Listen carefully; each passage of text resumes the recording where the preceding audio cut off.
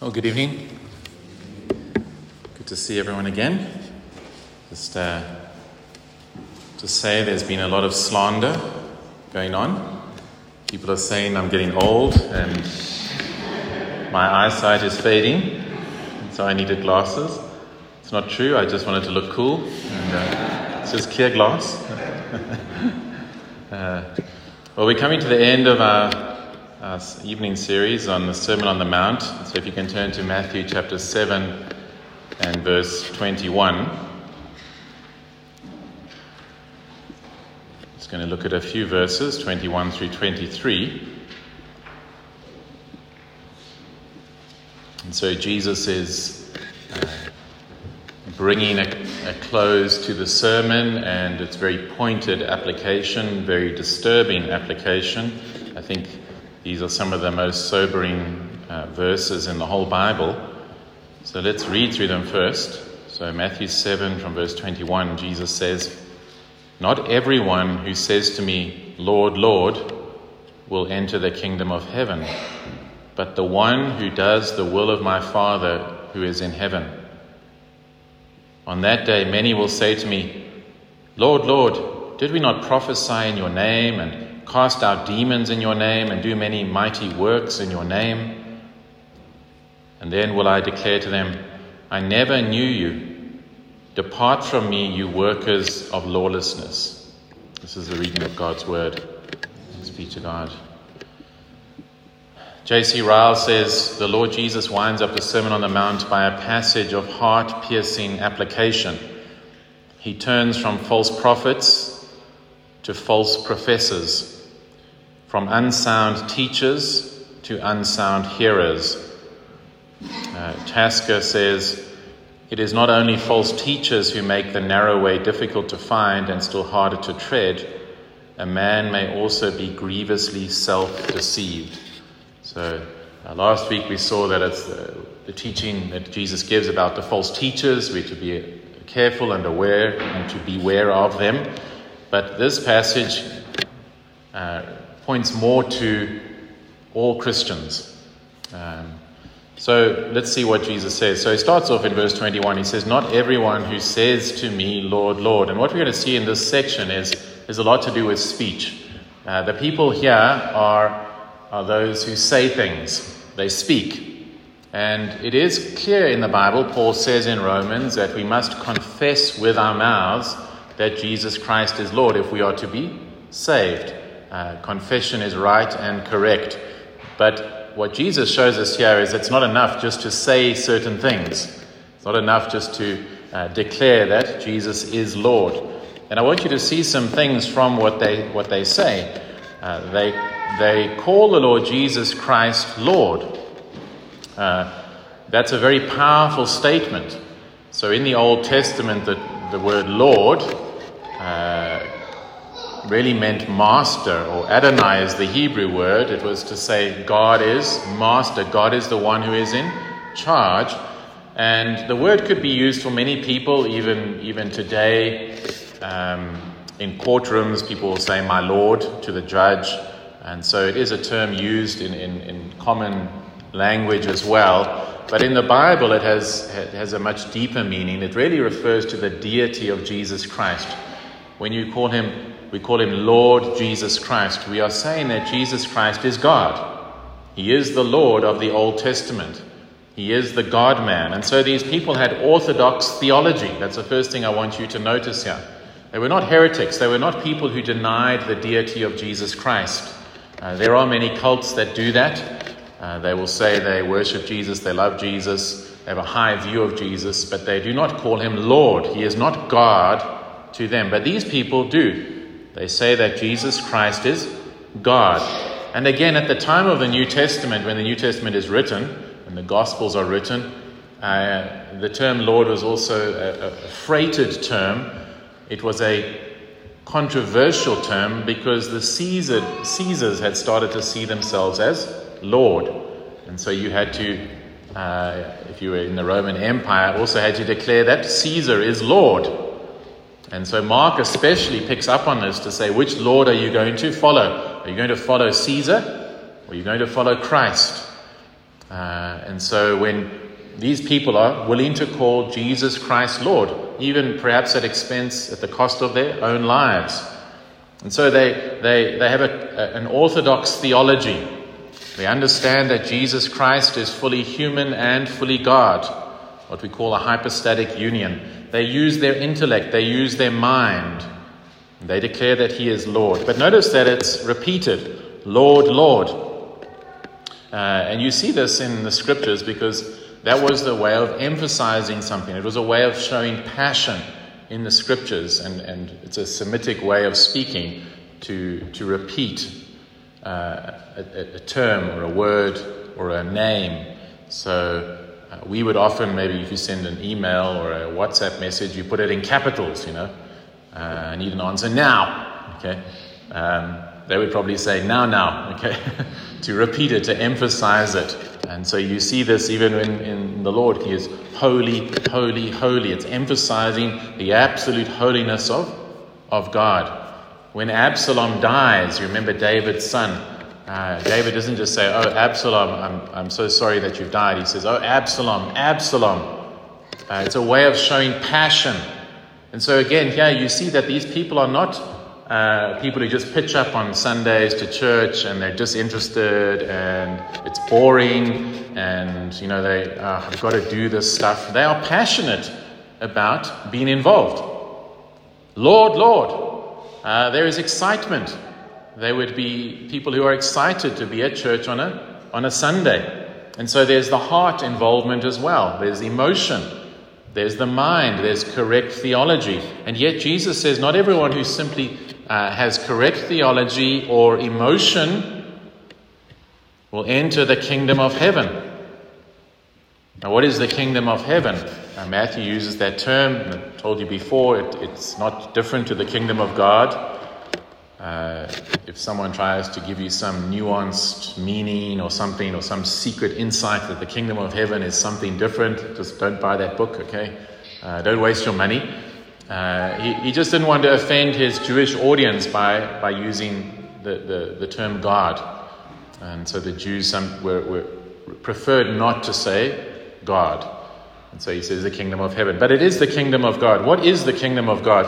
We understand that God is in control of all things. He is absolutely sovereign.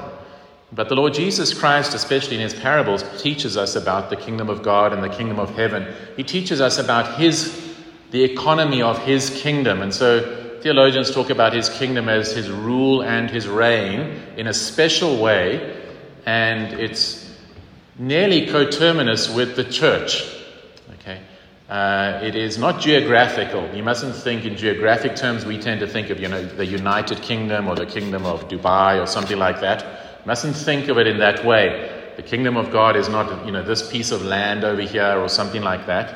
It is where Christ is ruling and reigning in the hearts of his people and their influence in the world. That is the kingdom of God. And really it is synonymous with being saved. You remember in John's Gospel, John chapter 3, when Jesus speaks to Nicodemus and he says to him, you must be born again. If you're not born again, you cannot even see the kingdom of God. Never mind enter the kingdom of God. Okay, so to enter the kingdom of God, to come under the lordship of Christ, to enter into his kingdom, you must be regenerated and converted. You must have been made spiritually alive, and you must have repented of your sins and put your trust in Jesus Christ. Then you are in the kingdom of God.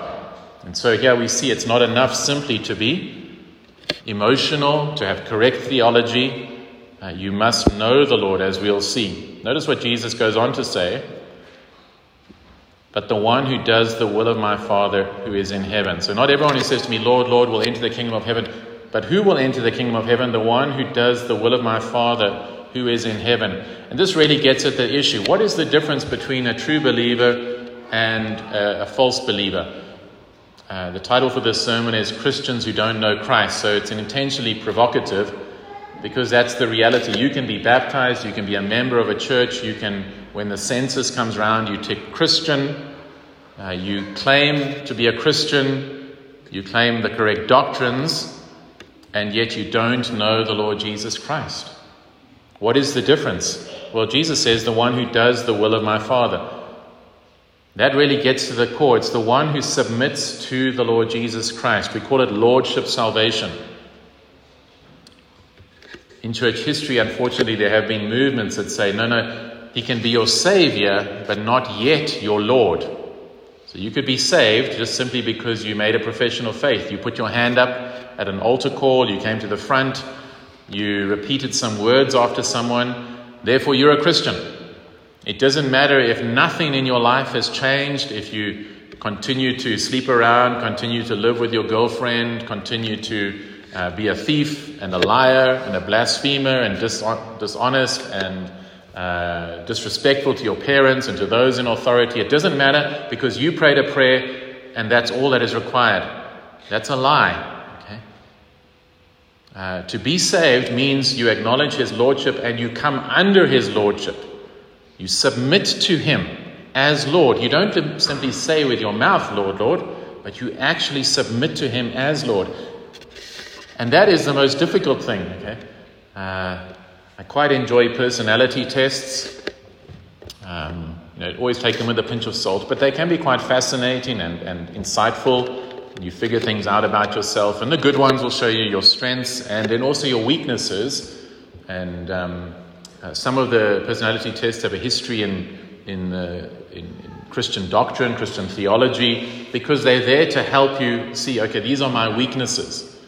This is the area where I'm prone to sin in. And did one recently, and it was different colors. Okay, so it had red and blue and white and yellow. So those are the different colors. And it said red, people who are primarily red or primarily blue, they want to control. Okay, one of the things about them is they want to control and to lead. And then it says white and yellow, they don't want to be controlled.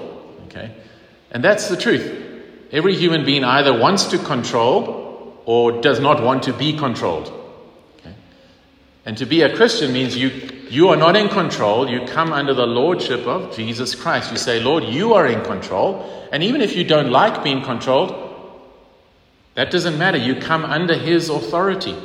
If you say, no, I don't want anyone to tell me how to live my life, I will live the way I want to live, then you cannot be a Christian. If you refuse to submit to his lordship. Later on in Matthew's gospel, the Lord Jesus says this, Matthew 15 verse 8, he says, this people honors me with their lips, but their heart is far from me. And that's exactly what these people do. They honor him with their lips, Lord, Lord, but their heart is far. They're not willing to submit to him. In Luke's gospel, in the Sermon on the Plain, Luke 6:46, Luke makes it even clearer. He says, Lord Jesus says, why do you call me Lord, Lord, and not do what I tell you? Isn't that powerful? You call me Lord, Lord, but you don't do what I tell you to do. Okay. If you've ever had a business or had people work for you, it doesn't matter if they call you boss, yes, boss, but don't do what you tell them to do. They can be so nice and friendly, but they need to listen to you. You can say, Lord, Lord, but you must listen to him. We must do the will of God. We must submit to him. It means to lose your life. It means that he is absolutely sovereign. Why do people reject Christianity? This is a fundamental issue. They don't want to lose their lives. They want to remain in control. They don't want to be told what to do with their money. They don't want to be told what to do with their body. When you're saved, you belong to God. Everything about you, well, even before you're saved, God owns everything. One of the reasons why you must come to God is because he is God and in charge of everything. But when you come to him as Lord, you're saying, Lord, you're in charge of me. You're in charge of all my faculties, my mind, my emotions, my possessions, my body, everything. You are in absolute control, and I submit to that. The gospel says you must submit to the fact that you're not saved by works. You're saved by grace alone. Again, we want to be to receive some praise for our salvation. We want to receive some praise for being involved in some way. But the gospel says, no, you come and say, it's nothing of myself. It is all of you. The only thing I contribute to my salvation is my sin. It's the only thing I bring. And so the key issue is this. Have you submitted to the lordship of Christ? Have you submitted to doing the will of God? You can come on Sundays. That's really what Jesus is getting at. You can come and sing the song, say, Lord, Lord, put your hands up, close your eyes, look spiritual. Nothing wrong with those things. I'm just saying it's external. And we can deceive people. But have you submitted to the Lord? Jonathan Edwards, he was a pastor in America in the 1700s, just before the American Revolution, and they experienced some revivals. And one of the things that he noticed was that they had this revival, and then about a year or two later, all those people that were supposedly converted had gone back to their old ways. And so he began to research this. What are the true signs of conversion? What is it that you can say that means that person is truly saved? Because he thought the Lord is doing a wonderful work here. Everyone has been saved, only to find a year or two later, no, they were not saved. But they were doing all these external things. And so he wrote a book studying this, The Religious Affections, that's what it's called. And he gives 12 signs that are not necessarily signs of true conversion. So what he said is, as he studied over the years, he saw that you can actually see these things in someone, and they're not a guarantee that the person is truly saved. He says this: the religious affections are very great or raised very high. You can be very passionate, very emotional. He says that. Point 2, they have great effects on the body. You can weep. You can fall on your knees. They did. You can go and read the history of the revival. You can read the story of his great sermon, Sinners in the Hands of an Angry God, and what happened and how people were grabbing hold of the pillars because they were afraid of being pulled into hell. They were very demonstrative at that time. And so people would fall on their faces and scream out and weep and howl as they were afraid. And he says you can have all of that. It's not a sign that you're truly converted. He says you can be fluent, fervent, and abundant in talking of the things of religion. You can talk a lot about Christianity. You're the person in a room that will start talking about the things of God. It's not a sign that that person is truly saved. Now, it's important for us, what we're dealing with here is for the individual. It's not for us to go around, judging other people. Oh, that guy spoke about the Lord, but I don't know if he's truly saved. That's not what we're called to, okay? Very, very important. I can't overemphasize that. The Lord knows those who are His. When someone says they're a believer, I believe we're to take that at face value unless there's evidence to the contrary. Okay, we're not to be cynical and skeptical and always judging everyone. When we start to see, no, actually there's no fruit, there's no evidence, there's no obedience, then we can begin to draw conclusions from Scripture. Okay. Often people draw conclusions just because someone's different to them and does things differently, and they say, oh, they can't be Christian, but it's just a personality thing, and that's self-righteousness. So I can't emphasize that enough. Don't go away from here looking at everyone else, okay? Go away from here examining yourself, okay? He says, point 5, he says, they can come with texts of Scripture remarkably brought to the mind. So you can memorize verses and use them at an appropriate time. You know your Bible. It's not a sign that you're truly saved. There is an appearance of love in them. So there is a type of love, a type of kindness in them. He says comforts and joys seem to follow awakenings and convictions of conscience in a certain order. So you can have conviction and then also comfort and joy. Again, he says it's not a true sign, ultimate sign of true conversion. He says you can be zealously engaged in the external duties of worship. It's not a sign of true conversion. Notice he says zealously. It's not just, I'm on door duty again this week. This is a person who's passionate. Yes, I'm on the AV team this week. Yes, I get to serve. Yes, they're passionate about it. Again, it's not an ultimate determiner of salvation.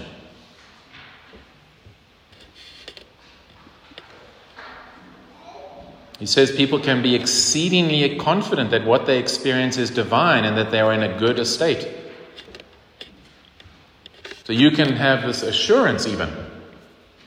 I'm fine. I'm great.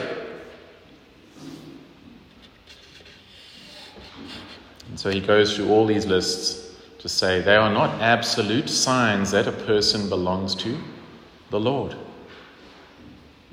Jesus says in verse 22, on that day, now he's talking about the final day, the day of judgment. And so he said, many people say to me, Lord, Lord. So during their lifetime, that's how they lived. Lord, Lord. And then on Judgment Day, many, very disturbing, very sad. It's not a few, but many over the history of the church. Remember what we're talking about here. Jesus is focusing in on those in the covenant community. Those who take the name of Christ. He's not here talking about, pagans. He's talking about those in the church. Unfortunately, there will be many who will say to me on Judgment Day, Lord, Lord. Again, notice the passion. What I find the most remarkable is that they're not just quiet on Judgment Day. Isn't it something? They're still proud enough to argue with the Lord Jesus Christ. Lord, Lord, did we not prophesy in your name and cast out demons in your name and do many mighty works in your name? I think this is telling us, this is important to note, it's not as though people on Judgment Day suddenly change. Those who are evil, those who are goats, suddenly, calm down a bit. No. What they were in life continues in eternity. They will continue to be proud and arrogant, and that's why punishment is eternal. It's not as though they suddenly repent, but it's just too late. Sorry. They never repent because their nature is never changed. They continue to be full of themselves. They continue to be angry and bitter for all eternity. They're willing to, on Judgment Day, in front of the resurrected Christ, realizing that they are damned, to say, wait a minute, I'm going to argue with God. Isn't that incredible? I find it incredible. It shows you that the pride is still there. And what things did they do? Did we not prophesy in your name, cast out demons in your name, and do many mighty works in your name? We don't have time to go into it, but I would argue that these things don't continue today. They were signs in the first century for the transition from the old covenant to the new covenant. But there's still application for us. What would the application for us be today? What would we say if someone would say, how would you define a great Christian externally? I'm sure at that time people would define a great Christian as that. That person casts out demons, they prophesy, they proclaim God's word, they do many mighty works. What are the mighty works we might say? We might say maybe the person preaches really powerfully. We might say they're very involved in ministry. They're in every team, every week. They're serving. They give a lot of money to the church. They give generously. In fact, they've decided to become a missionary, to go to a foreign field. In fact, they're martyred for their faith. Do you know that you can be a martyr and not be saved? Listen to what Paul says in 1 Corinthians 13. Very similar to what Jesus says. 1 Corinthians 13 is not about marriage. Okay, so it's I know we read it at weddings, and there's nothing wrong with that, but that's not the context. Paul is talking about the local church, and the Corinthians were confused because they were chasing after all these external things, prophesying and speaking in other languages and casting out demons and healing people. They wanted the showy gifts, the power gifts. They thought that was a sign of spirituality. And Paul says this in 1 Corinthians 13 verse 1. He says, if I speak in the tongues of men and of angels, but have not love, I am a noisy gong or a clanging cymbal. You're simply making a noise. And if I have prophetic powers, see that? You're prophesying, and understand all mysteries and all knowledge, and if I have all faith so as to remove mountains, but have not love, I am nothing. If I give away all I have, wouldn't you say that's a great person, a person who gives away all they have? And if I deliver up my body to be burned, martyred, but I have not love, I gain nothing. Very similar to what Jesus is saying. You can have all those things. The people, I wouldn't be surprised some of the people we read about in biographies or church history are not in heaven.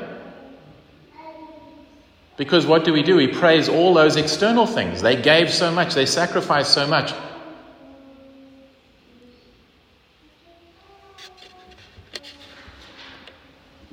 But how much love was there? Often you hear that they're not actually very nice people. Sometimes, discover people close to them. Love is patient and kind. Love does not envy or boast. It is not arrogant. You can see these people are arrogant. Love is not rude. It does not insist on its own way. It is not irritable or resentful. It does not rejoice at wrongdoing, but rejoices with the truth. Love bears all things, believes all things, hopes all things, endures all things. This is not an exposition of 1 Corinthians 13. We don't have time to go into it. But you see, that's the real issue. If you belong to Christ, you will become more like him. If you belong to the triune God, you'll become more like him. And what are we told? God is love. You will grow in love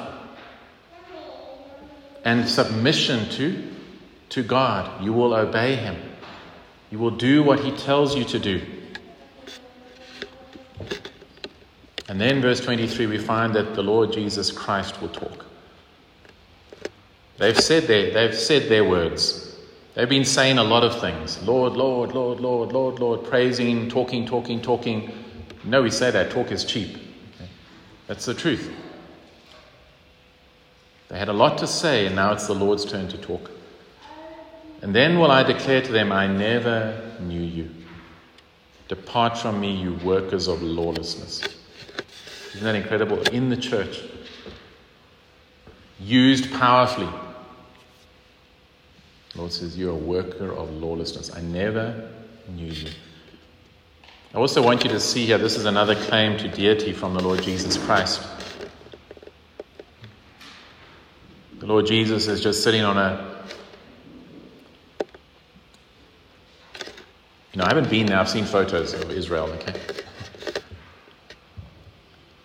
But we talk about mountains, we say the Drakensberg, okay? But I know people who've seen the Alps and things like that. They say, it's a joke of a mountain, really, okay? Compared to those mountains, okay? Everest and those kind of things. This is not a mount, it's a copy. These are small. It's a nowhere place, okay? It's a little hill that he's talking on to some people in a backwater of the Roman Empire that has no, influence outside of what we know on world history. It's not Rome. It's not the center of the empire with the wealth and the power and the status, the economic structures, the influence, the systems. It's poor people, agrarian culture, fishermen, sitting on the side of a hill. And Jesus says, I'm going to stand on Judgment Day and judge the whole world. And I'm going to tell these people, I never knew you. Isn't that incredible?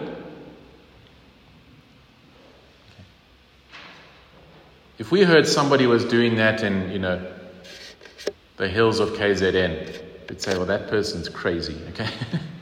You would. And I would say, you're right to do that. But here's the thing. You either have to say that Jesus Christ was crazy. He's a nobody who's a lunatic. Or you have to deal with what he is saying, but you can't move between. Well, he was a great man. Okay. Either, as Lewis said, either he was a lunatic, a liar, or else he is Lord. Okay. And he is claiming here to be Lord. He is going to stand on Judgment Day, and he's going to say to people who were in their churches, who were used in their churches, who said, Lord, Lord, and he's going to say to them, depart from me, I never knew you. Never knew you. Now don't get confused here. This is not to say God is not omniscient and doesn't know all things. Of course, God knows all things. No here is the idea of an intimate relationship. Okay. We're told in Genesis, Adam knew Eve, his wife, and she conceived. It's an idea of saying that they were intimate. Okay. That's what it means, an intimate relationship. That's when the scripture says, those whom he foreknew, those whom he set his love upon. What he's saying to these people, I never knew you. I had never had a loving relationship with you. I never knew you. Not, I once knew you at the altar call or that youth camp or, that conference you went to that was so emotional and then you got baptized on the beach because everyone else did. He doesn't say that. And then, then you fell away. No, he doesn't say that. He says, I never knew you. You know that the Bible teaches if you're truly saved, you will never be lost. Okay? Because he's a good shepherd. He doesn't lose any of his sheep. What this means is you never had a relationship with Jesus Christ. Okay? You never had a relationship. Now, I want to say to you that that's what the core of Christianity is who you know. Okay?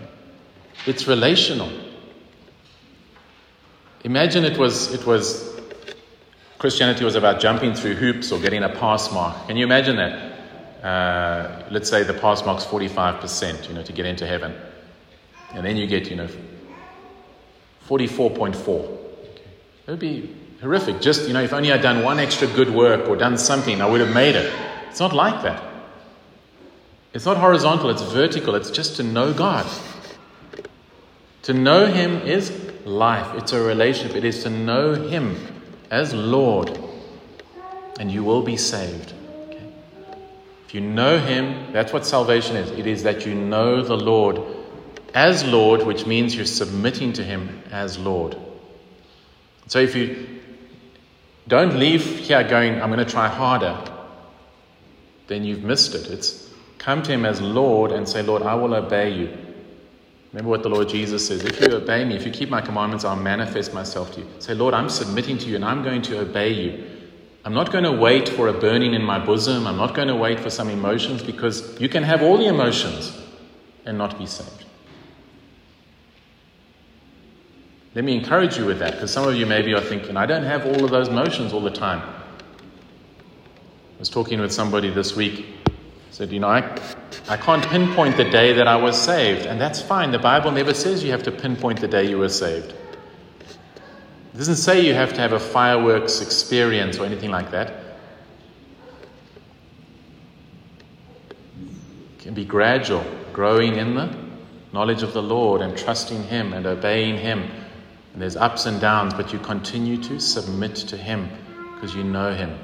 Lord Jesus says this, my sheep know my voice. Okay. And know him. That's what it means to be a Christian. You know the Lord. And so let me challenge you on that. And also encourage you. This is supposed to be it is a warning passage to all of us. What are you building your assurance of salvation on? Is it because you're involved in the church? You're good at evangelizing? You always talk about the Lord. You have a desire to serve the Lord. Is that what you're building on? Don't build your salvation on that. The Puritans used to say this, it's not your gifts, it's your graces. Okay. It's not your gifts, it's your graces. What do they mean by that? It's the grace of God in your life that is changing you, the fruit of the Spirit. Okay? Judas never had any of the fruit of the Spirit. Unbelievers, even if they profess Christ, don't have the fruit of the Spirit: love, joy, peace, gentleness, etc. You saw that in 1 Corinthians 13. Is there a growing in the fruit of the Spirit? Is there a growing in submission to the Lord Jesus Christ? When you leave a sermon and you've been convicted of something, is there a commitment to say, I'm going to fix that? I want to obey the Lord. Or is there resistance? No, that is too costly. I will not give that up. You see, then that's a sign. Those are warning signs to say, maybe you're not a believer. If you're not willing to submit to the Lord as he points out things in you. We're not talking perfection, but a willingness to submit to the Lord, to obey him. And so let me challenge you, and let me also encourage, cry out, plead. If you don't know the Lord, come to him. It is a relationship. It is to know him. Come to him. The promise is, if you come to him, he will not cast you away. It's a promise. You can take it to the bank. It's an absolute promise. You come to him, he will receive you. You come in repentance and faith, he will receive you. You will know him. And to know him is life eternal. Amen. Let's pray.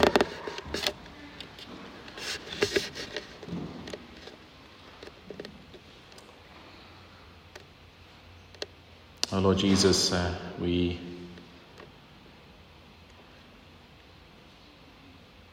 find that you are the one who has proclaimed some of the most startling and harsh words in the whole Bible. It's really a corrective to the idolatrous view of what you are like and what you are like. You're not Jesus meek and mild, not Jesus in a manger. You are the King of Kings and Lord of Lords. You have absolute authority over all things, and you will judge the world. And yet you call us to be part of your kingdom, to come under your rule and reign. You are a perfect king, a good king, a king who laid down his life for his citizens. So, Father, I do pray that every one of us here would know you. The evidence in that would be that we love one another. As you told your disciples, by this all men will know that you are my disciples, by the love you have for one another. That we wouldn't be petty, self-righteous and arrogant, but gracious and patient and kind. That we would love our neighbors, those we come into contact with in the world, at work, at college, university, school, communities. And Lord, even to love our enemies, those who hate us and wish to do us wrong. That we would desire that they would be saved. And so we pray, help us to grow in love, Lord. And we also pray, help us to be those who obey you and submit to you. As you convict us by your Spirit, as you reveal sin, that we would be ruthless and deal with it, that we would yield our whole lives to you. It's the great irony of Scripture that as we lose our lives, we gain life.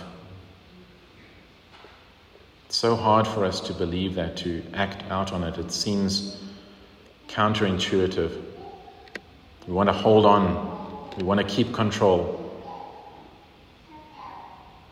But when we do that, we lose life, Lord. We die. So help us to lose our lives, to trust you absolutely, to submit to you completely. As you are good and holy and righteous, and as we do that, you give us real life, abundant life. We ask these things in your precious name. Amen.